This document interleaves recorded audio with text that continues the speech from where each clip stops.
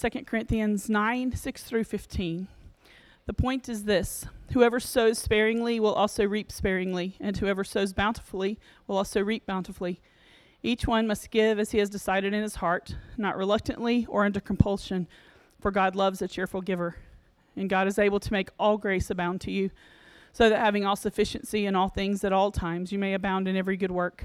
As it is written, He has distributed freely, He has given to the poor, His righteousness endures forever.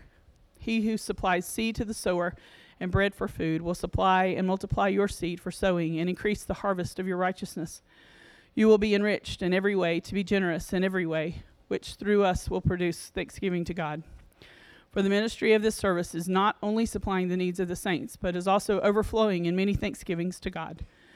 By their approval of this service, they will glorify God because of your submission that comes from your confession of the gospel of Christ and the generosity of your contribution for them and for all the others, while they long for you and pray for you, because of the surpassing grace of God upon you. Thanks be to God for His inexpressible gift. This is the word of the Lord. Thanks be to God.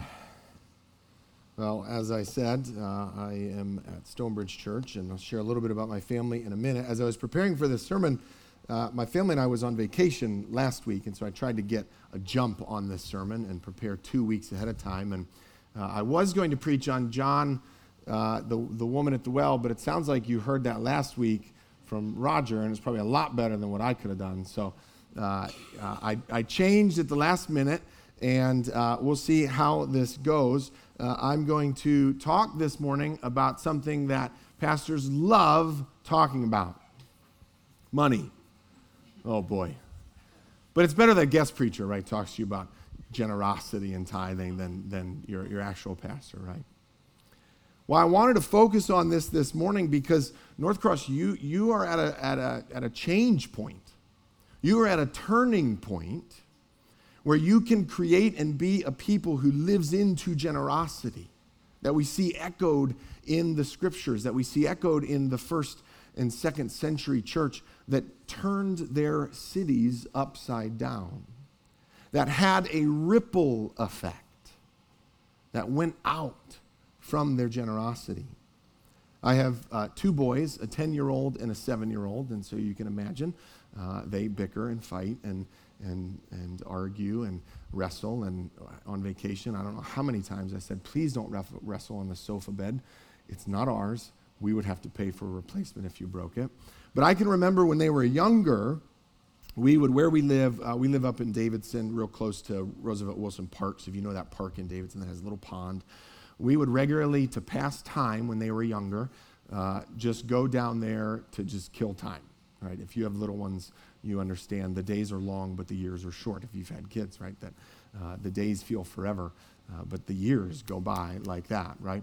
So we would pass time by just throwing rocks into the pond. The boys would run to a rock pile, grab one, run back to the water, and I was always worried that their little legs wouldn't stop in time, but they would just continue to throw rocks in the water. And you think, I wonder how many rocks have been thrown into the water, and yet it hasn't filled up yet. But what they loved to see was obviously the splash, but then the ripple effect that would come out of that.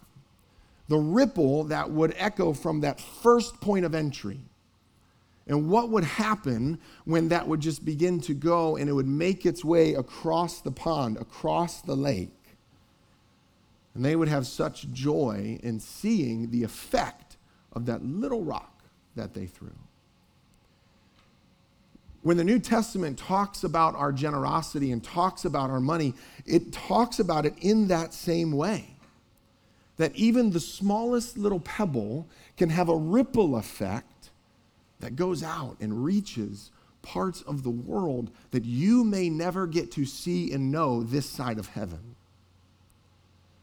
So today I want to talk about the passage where Paul challenges the church to step in and really kind of sets this vision, sets this idea that when we are captivated by God's grace, we can be free to be creative about his generosity. See, when we're captivated by who our God is, we realize that what we have is really his to give anyway. When we're amazed by who he is, it frees us to be generous. This all flows out of a heart of gratitude, a heart of contentment, a heart of realizing whose you are. So in our passage today, you get to see the fact that generosity played out and multiplied out, it magnifies God's glory, it magnifies his generosity, and it causes praise and worship in the hearts of people around you. North Cross, you have the opportunity to give in a way that causes praise to happen in this room and in the neighborhoods that God has planted you in. You have opportunity to bring about glory to God through your generosity to this little part of the bride of Christ. So that's what we're going to delve into. We'll delve into that passage today, but let me begin with a word of prayer. Heavenly Father, in these next few moments, may you do the work that your word promises to do. May you mold us. May you train us. May you equip us to live as you lived, Christ, to serve as you served, to love as you loved, to give as you gave. May we lay down every distraction this morning. May we let down our guard, our walls, our judgments. May you do the work on the blind spots in my own life. Wherever I need conviction, Lord, let me not run from it today. And yet, Lord, even if I do, may I see that your value of me, your love of me does not wane because of the perfect life of Jesus. I pray all this through the saving name of Christ our Lord. Amen. Let me give you a little background to this passage today. Paul wrote this letter most likely around 56 AD. It's most likely around that time period, and he was writing to the Corinthian church, and this actually is the third letter to the Corinthian church. We don't have the first one, so our 1 is actually 2, and 2 is actually 3. But it was written around this time where he was traveling the Mediterranean area, and he was writing to the churches scattered across the area to care for and be generous to the church that was gathered in Jerusalem. He was calling the church to care for the ministries and the work that they were doing in the Jerusalem church back in the home city. Now, I add at this point, if you're anything like me, you can get a little cynical or jaded, right, when we talk about money or generosity or stewardship. But here's the thing. It's all over the New Testament. It's all over the early church writings. In fact, it is one of the top 3 topics that Jesus talked about in the Gospels because he knows our hearts. He knows we can sing, I believe, and we can mentally assent to those statements, but our hearts can be so attached to things, to money, to stuff, to relationships, good things, but not ultimate things. Jesus knew our hearts. He knew how quickly and easily we can make idols of things. So Paul is appealing to the Corinthian church to extend their resources in generosity to the church in Jerusalem. And he lays out his point by saying that your generosity can multiply and magnify God's generosity and his glory, as I said earlier. It can cause the overflowing, the multiplying of praise to God. So he gives this agrarian example, if you're following along in your Bible, is that we get this. We understand this concept, right? If I plant 5 tomato seeds, I should not expect 5,000 tomatoes on the vine, right? Did you know that? You're not going to get that many, right? We can understand this reaping and sowing concept, which was a common, again, example used by Christ in the early church to talk about that our generosity, we will reap what we sow. Now, this can obviously be where it gets warped. You might be familiar with the prosperity gospel movement. And I describe that often as an over-realized eschatology. Because we are told about riches and blessings, treasures. But we're told they're going to be there, not here. The riches consistent in this life mean more and more grace, more and more gratitude, more and more contentment, more and more joy, more and more gladness, even in the midst of hardship, even in the midst of suffering. Those are the riches that are promised to us this side of heaven. See, Paul is really illustrating the image of the ripple effect, the image of generosity can have on our hearts and on the hearts of others. There's an image that I put together for this that I think, did you get? You did. There it is. So often when I think about generosity in this way, that when we are in our hearts, resting in the contentment of who God is and what he has for us, we can then act in generosity. And generosity then can in turn cause our hearts to rest in contentment. It's this cyclical effect that we see within Scripture. And this is what Paul is touching on. In fact, in verse 7, he's talking about the top part of the circle, our hearts. The cheerful giver. That's a heart thing. He's diving and echoing the words of Christ, diving into the heart of the matter. Cheerful there, another word for it, means exhilarating. See, Christ wants your heart. He calls your heart. He's after that. Perhaps you're familiar with the Sermon on the Mount in Matthew 5, right? This is one of Jesus' famous sermons that we have recorded. And in verses 21 through 30, he talks about murder and adultery. All right, so Jesus says, great, you haven't physically killed anyone. You're doing great. He doesn't say that. He goes after the heart. Have you hated someone in your heart?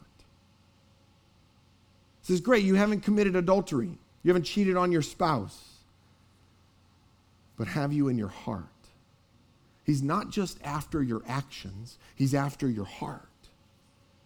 Now, do you hear that echo in the words of Paul? Not reluctantly or under compulsion, but God loves a cheerful giver. However, don't then misinterpret the text or try and self-justify the text to say, well, if my heart's not in it, then I don't need to. There's this story about Benjamin Franklin that I like to tell, and then I turn his name, don't Franklin the text. There's this story that he tells about in his journal where for a season of his life, he was a vegetarian, and he finds himself on a fishing boat, and they're catching cod. And as they're catching cod, they begin to cook it for lunch. And he's like, man, that smells really good. But I'm a vegetarian, and so I don't eat that. And he writes about how, as they're cooking it, he sees that the cod have eaten smaller fish. And well, I guess if the cod can eat smaller fish, then I can eat the cod. There we go. I can enjoy the cod for lunch. He justified to get to where he wanted to go. And we have to be careful that it's very easy for us to do the same with a text like this. Well, it's not cheerful, so I'm not going to give it. Think about Matthew 5 and Jesus' sermon.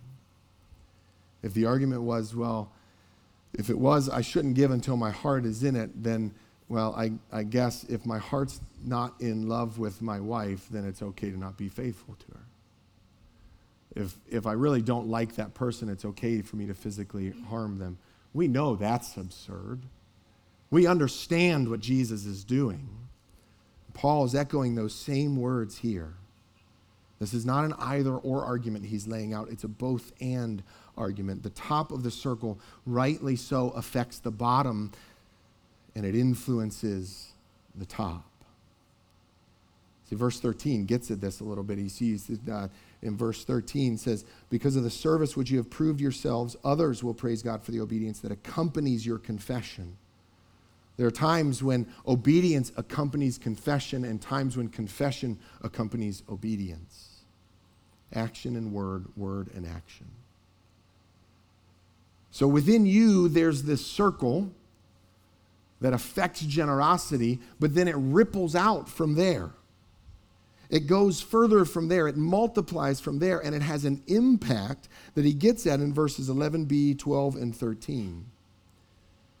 It talks about the impact of your generosity is twofold.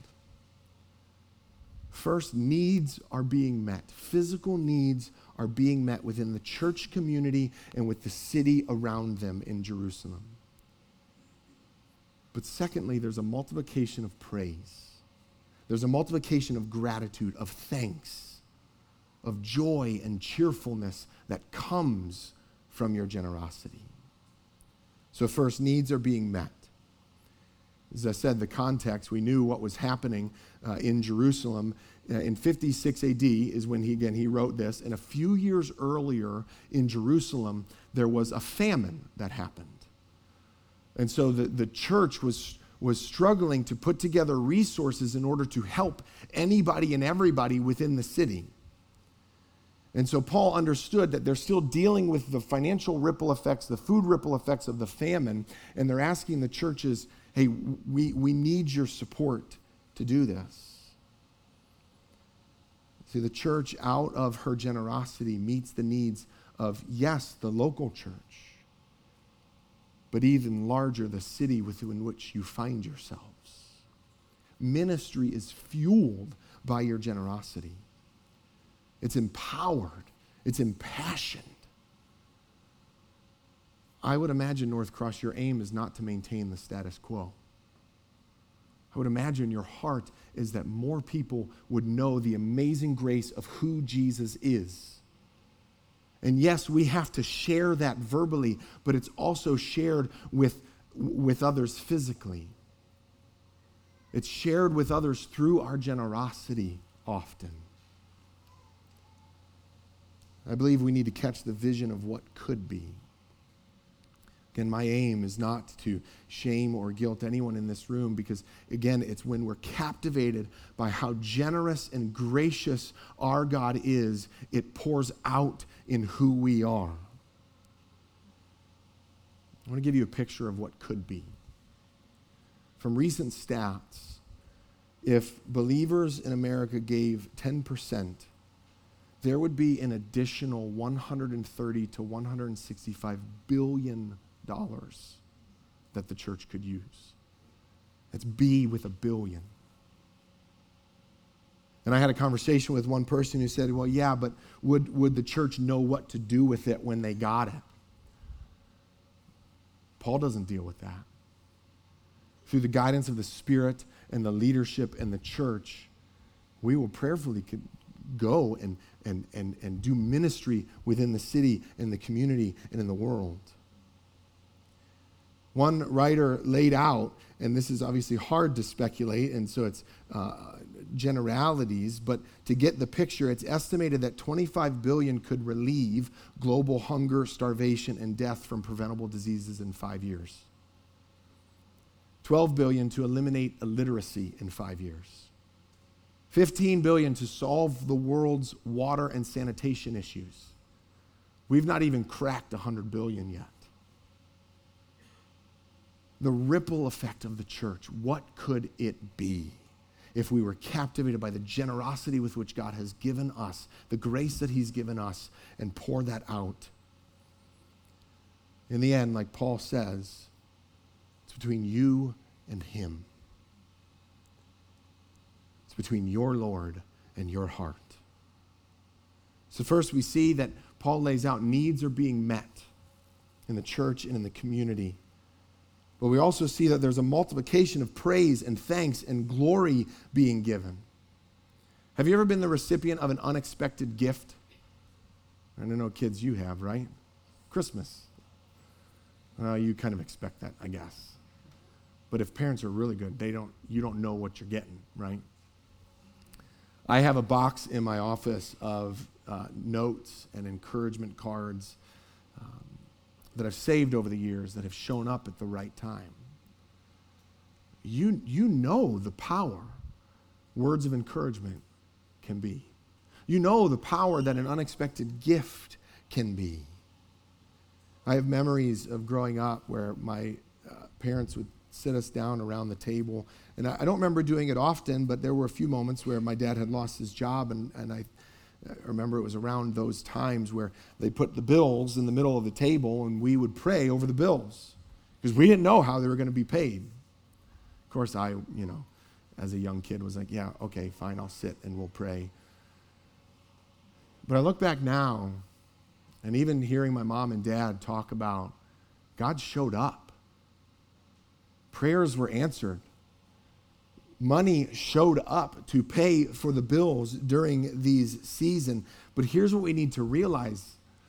It was done through other believers who were listening to those around them and listening to the whispers of the Spirit.